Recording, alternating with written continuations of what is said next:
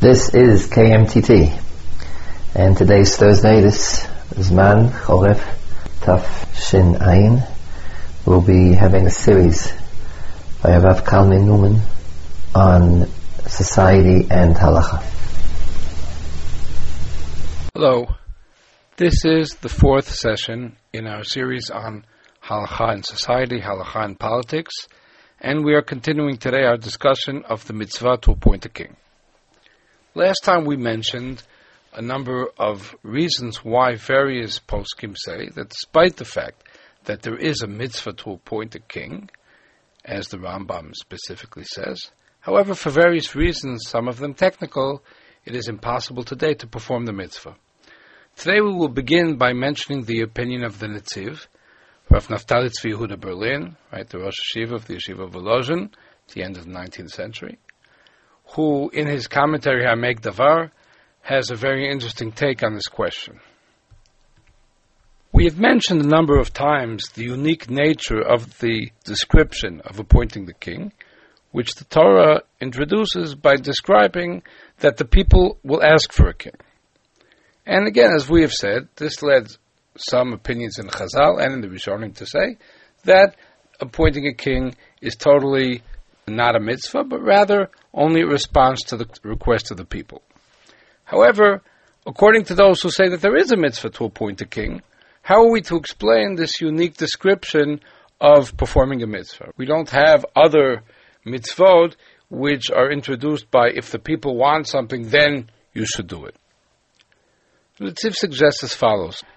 Davar zeh, in other words, appointing a king, this thing, it cannot be done through the coercion of performing a mitzvah.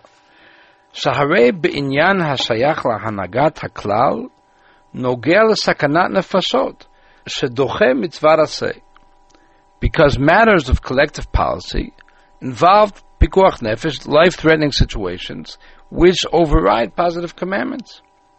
Therefore, mishum hachi, lo efshar letzavot behechle limnot melech. Therefore, it is impossible to have a definite imperative to appoint a king. Kol zman shelo ala b'haskamata am. It is impossible to command the people to appoint a king until the people themselves have consented to it. Only then there is a mitzvah on the Sanhedrin to appoint a king. And I want to make the point of the Netziv clear, because occasionally the opinion of the Netziv is presented as though the whole question of the political system is optional. That is not true. It is not optional according to the Netziv. There is a mitzvah to appoint a king. There is a mitzvah to have a monarchy. However, that mitzvah is dependent on the awareness of the people that the monarchy is best for them. And when they come to that conclusion, then they are to ask for a king, and it is a mitzvah to establish a monarchy.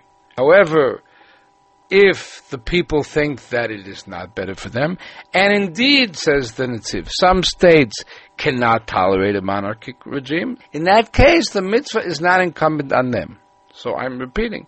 The opinion of the Netziv is that there is a mitzvah. He does follow the Rambam. He doesn't reject the opinion of the Rambam. But he says that this is a unique mitzvah, that in order to perform this mitzvah, the people have to be convinced that the mitzvah is good for them. Regarding other mitzvot, we don't have such a condition. We don't have to believe that keeping shatnez is good for us, or that eating matzah on Pesach is good for us in order to perform the mitzvah. We have to perform the mitzvah as a command. And mitzvot lav lehenot, the mitzvot were not given in order for us to derive benefit, worldly benefit from them. But the Netziv is saying that in this specific mitzvah, there's a unique condition. The mitzvah cannot be performed properly, and indeed can endanger the very existence of the people if it is not done out of a conviction that it is establishing a proper and stable political order. So therefore the Netziv has a unique opinion on this.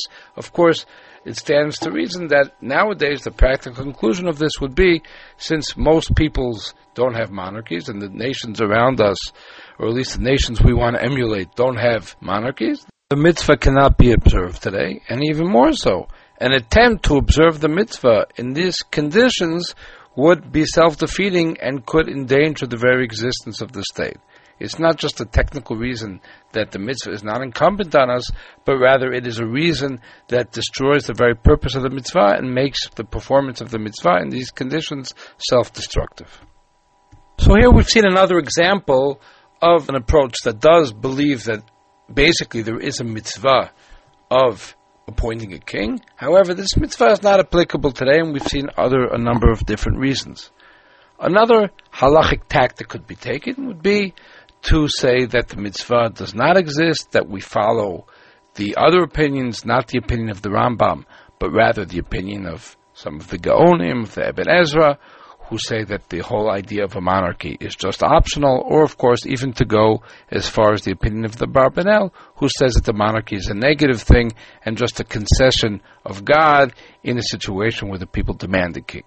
This would be halachically a little far-reaching in rejecting the opinion of the Rambam and preferring opinions of authorities who usually aren't seen as major halachic figures. However, perhaps in these unusual conditions that we spoke about in our first meeting, about the unusual nature of Hilchot Medina, this could perhaps happen. There are a number of statements of contemporary rabbis who say, well, the Torah doesn't have a specific political regime that it supports. Often they say that without justifying it.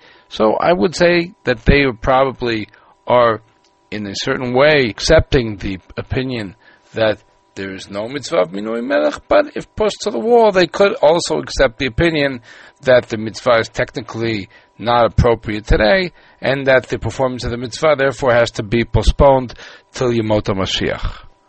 Before finishing this topic, I would like to mention one other possibility. I would like to mention a strategy that I've heard mentioned a number of times, another idea in order to support the position why, in fact, we don't insist that there be a king today. That strategy is to broaden the definition of a king in the context of mitzvah minui melech, and to say that a king, the halachic definition of a king for that purpose, would include a constitutional monarch and really any type of ruler.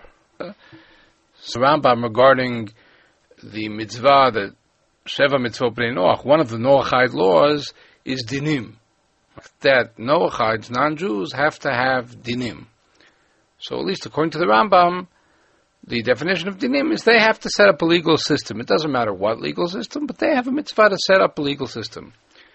In the same sense, that mitzvah of Minui Melech would mean, in effect, would be watered down, and it would mean that the Jewish people have to establish a political regime of some type, right? It would mean that it's prohibited to live in a Hobbesian state of nature, and the society has to create an organized polity. Of what type? That already depends on them. This argument seems to me rather unconvincing. First of all, the evidence from Tanakh and Chazal Rishonim seem to point to the fact that a king is a king.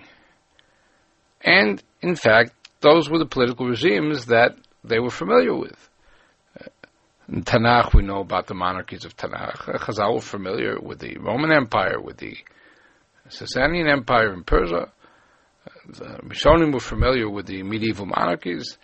They didn't imagine other types of regimes, but therefore when they spoke about regime, they spoke about kingship, and they even justified kingship as a good regime, as we've seen in the Rambam, the Chinuch, and other Rishonim. So it seems hard to accept that they took into account the possibility of another regime being equivalent to a monarchy. Perhaps one could make the claim that had they known that there are other possible regimes that are just as good, if not better than monarchy, they would have included it in the mitzvah. But to draw halachic conclusions from such a fact is definitely a daring halachic leap. And even in the area of politics and halakha, it is a leap that certainly one should take great care to make such a extreme statement as saying that really the Rishonim really should have said any type of regime is good. And they did not do so only because of their ignorance of the advantages of other regimes. Having dealt with the mitzvah to appoint a king, we will now raise the question of the authority of the king. What is the status of the king? What are his legal powers? And should you ask, why deal with this topic? Once we have said that it is almost unanimous that there is no practical obligation to establish a kingship today, why should we be interested in the question of what would be the authority of a king? The answer to this is that even beyond the question of the mitzvah to appoint a king, there very well may be a regime that has the authority of a king.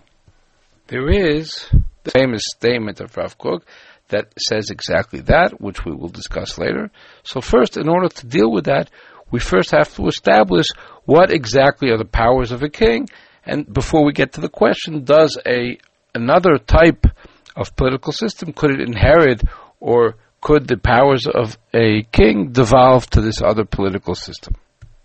The most important biblical text that raises the question of the powers of the king, in addition, of course, to the biblical descriptions in the Nevi'im Rishonim about the actual historical kings and what they did, but as far as a programmatic description of the authority of the king, the most famous psukim and the most important psukim are in Shmuel Aleph, Perek Chet, Pasuk Yud, and on. In continuation of the issue of the request of the people from Shmuel to appoint a king, Shmuel tells them about what will happen when they have a king. This will be the practice of the king who will rule over you. He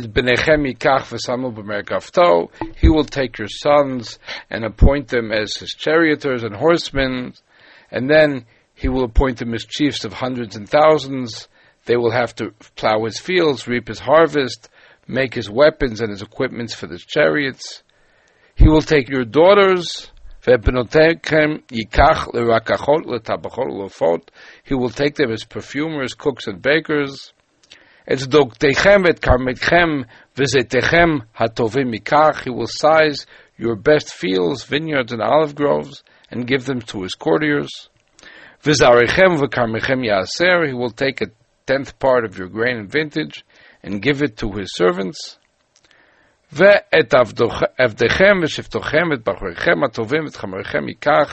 will take your slaves, your choice young men, your donkeys, put them to work for him. He will take a part of your sheep, etc., etc. Then the question is, how are we to understand this description of Shmuel?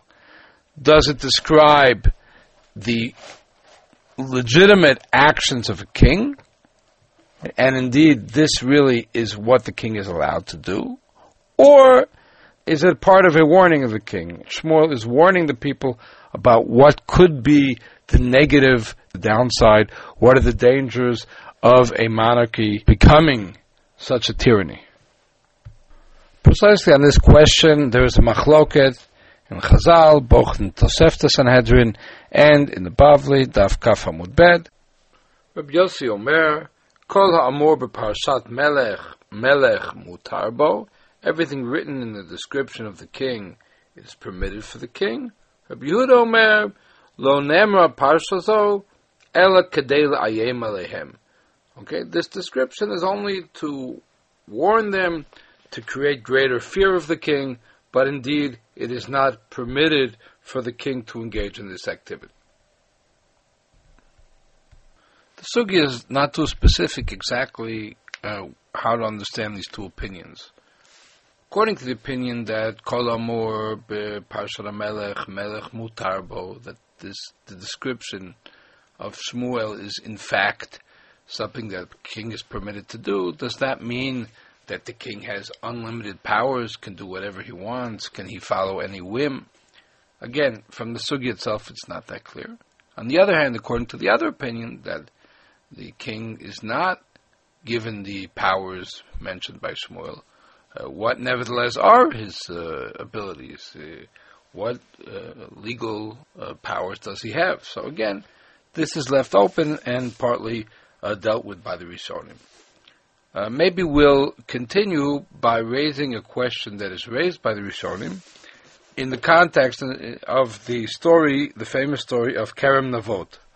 The story in the end of Melachim Aleph, Perek Kaf Aleph, of a vineyard that belonged to Navot HaYisraeli, Navot from Yisrael, the king of the time, the king of Shomron. Achav wished to have his vineyard. The king approached Navot. Achav approached Navot and said, Tanali et karmecha, v'yeligan legan yarak, ki hu karov etzel beiti, ve'etna lecha tachtav kerem tov mimenu. Im tov beinecha, etna lecha kesef mechir zeh. King Achav said, I'd like to have your vineyard because it would be good to have it close to home. It's right near to my house. It would be very convenient for me. And I'll give you in exchange a better vineyard, or I'll pay you in money. Navot refuses the offer, and the sad end of the story is that Izebel, the wife of Achav, finds a trick by which Navot is ultimately put to death. As a result of the execution, the king has the ability to take hold now of the vineyard, and that evokes the famous response of Eliyahu, Haratzachta v'gam yarashta. Can you indeed murder and also inherit the vineyard?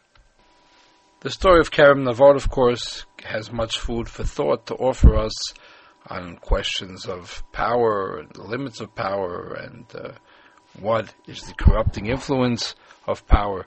But that, of course, is not our topic now. We're talking about the halacha, and from a halachic point of view, a number of Rishonim raised the question, why did Achav not have the power just to confiscate the vineyard, especially according to the opinion that Kol Ha'amur b'Parshat HaMelech, Melech Mutar Bo. Here Shmuel said that the king can confiscate fields for his purposes. So why, therefore, was it not okay for Achav to do exactly that? So the question is raised both in some of the classical Mefarshim and in the Rishonim, both on the Daf and the Rambam.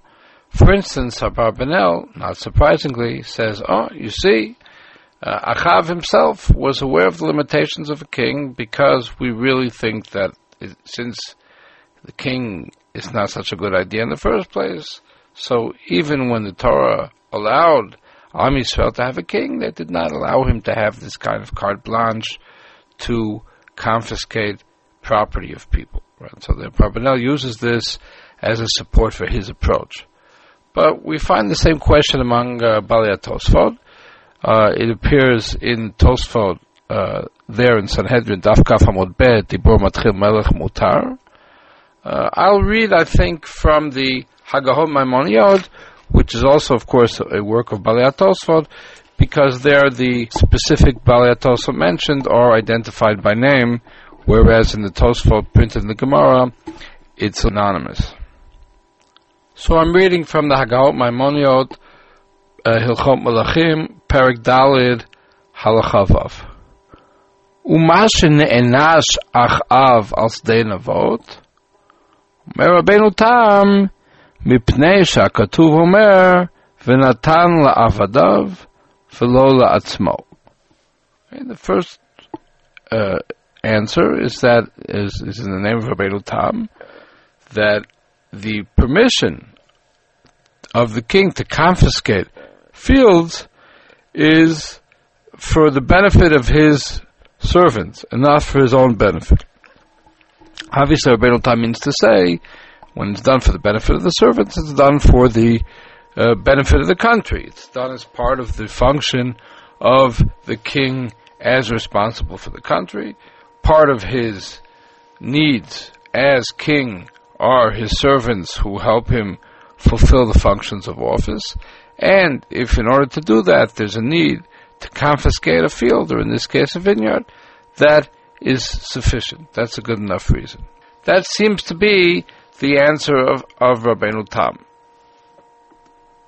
As I mentioned before, when the king, Achav, comes to Navot and tries to justify why he needs this vineyard, he doesn't say, I need this vineyard because it will serve a national purpose, it will help me function better as a king. He said, no, it will just be convenient. It's next door. It's right in my backyard. I can, drop in whenever I want and pick some grapes. In other words, it's totally to supply the personal needs of the king. And Rabbeinu Tam seems to say that Parshat HaMelech does not include the right of the king to confiscate property just in order to fulfill his personal needs. In other words, it has to be for the purpose of the kingdom and not for the king as a person. The second answer basically says that indeed the king did have the right to confiscate it. However, since he offered Navod to buy it from him, he already relinquished his right to confiscate it. He offered it to Navod on the basis of selling it. Navod didn't want to sell.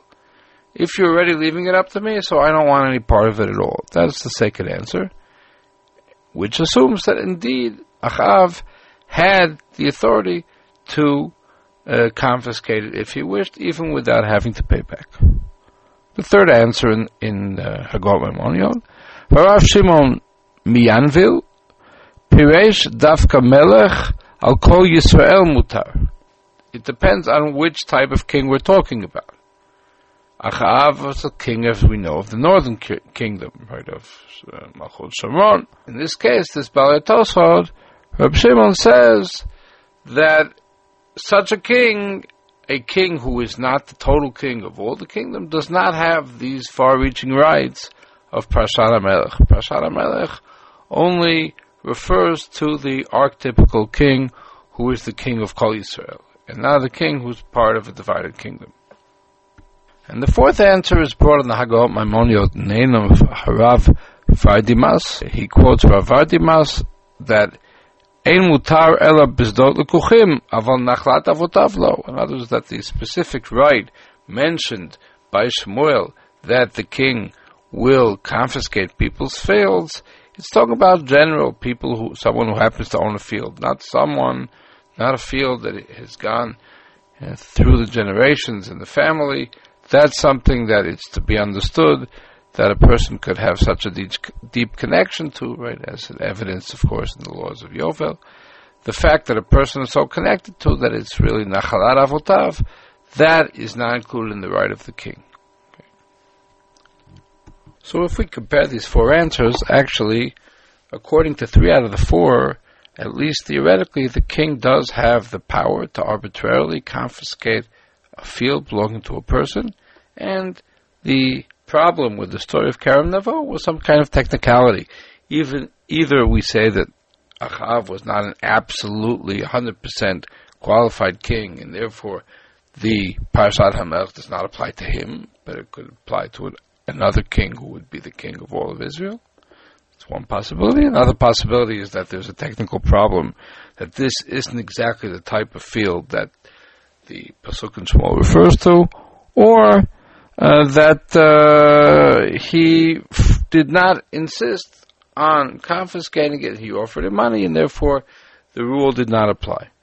But in general, according to the last 3 answers, indeed the king can take control of a field belonging to someone, even without necessarily having a national need for doing this, although, again, however, according to the first answer, there's a very clear distinction between things that the king does as king, right, for the kingdom, in his role as king, or things that he does as a private person, right? A private person does not have the right to insist that someone give up his vineyard, and the fact that you happen to be the king is irrelevant, right? There's a famous book about medieval political thought called The King's Two Bodies, right? The king actually has 2 functions, or he exists both as a private person and as a public person. What we quoted till now are the opinions of the Balei Tosfot. A curiosity, I would mention that Rabbi Akiva Eiger, there in the Gemara in Sanhedrin, brings another source that raises the question of the actions of Achav versus Navod in the context of Parshat HaMelech. That is a surprising source. He quotes the Zohar. The Zohar at the end of Parshat Vayeshev. It's Daf Kuf Tzadi Bet 182 in the standard editions of the Zohar, and the Zohar asks the same question. Umil Tmia, Mai Tama it Anesh Alei Achav the Hadina Daraita the Shavishmol Kamayut Yisrael Hachihu. Right? Why was Achav punished? Because it's a law of the Torah that Shmuel presented to the people that the king is allowed to take the fields. So how come the king had the right to take the field of Navot? The same question of the Tosfot. I'm not a big expert on the Zohar. It seems to me that the conclusion of the Zohar, after a digression, and that is Kabbalistic in nature, and he says that Navot wasn't such a great tzaddik, and he comes to the conclusion that the punishment of Achav was not because he wanted to take the field, but because he had Navot killed without due process. Al de katile below dina itanesh. So that's the Zohar, again, just as a aside regarding the issue of Navot. The Rambam is clear on this issue. In Perek Dalet Halacha Vav of Hilchot Malachim, he says, "V'lokeach hasadot v'hazetim v'hakramim la'avadav k'sheyelchu lamilchama v'yivshetu al mekomot elu im ein lahem ma yochlu ela misham v'noten tmehem." And he takes the fields and the olives and the orchards for his servants when they go to war, and they can take over these places if they have nothing to eat but from there, and he pays money.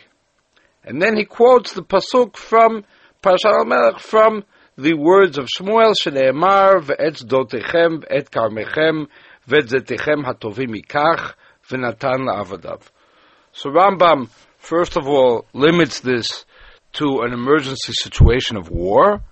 Only when there's a dire need, there's no other place to eat for the servants of the king, and it has to be compensated. This is what he sees as Parashat HaMelech. In general, Rambam specifically says that Kol ha'amor beParashat HaMelech Melech Zochebo, that he says in the beginning of Perek Dalet, but he has a very clear idea of what is Parashat HaMelech.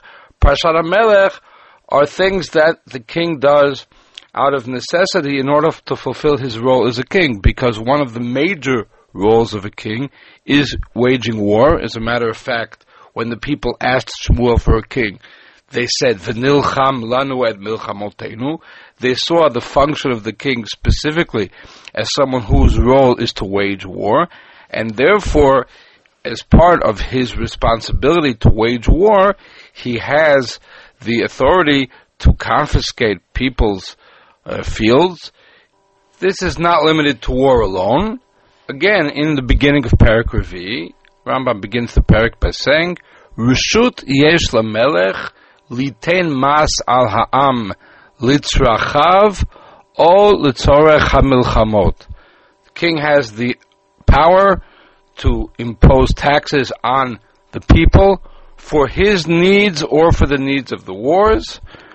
And then again he quotes the continuation of the pasuk in Shmuel, Shneemar, "Vatem tiyu lo la'avadim, ulahalan hu omer yulech alamas v'avaducha." There's a notion of that all the people should be your servants has to do with the ability, the power to tax the people.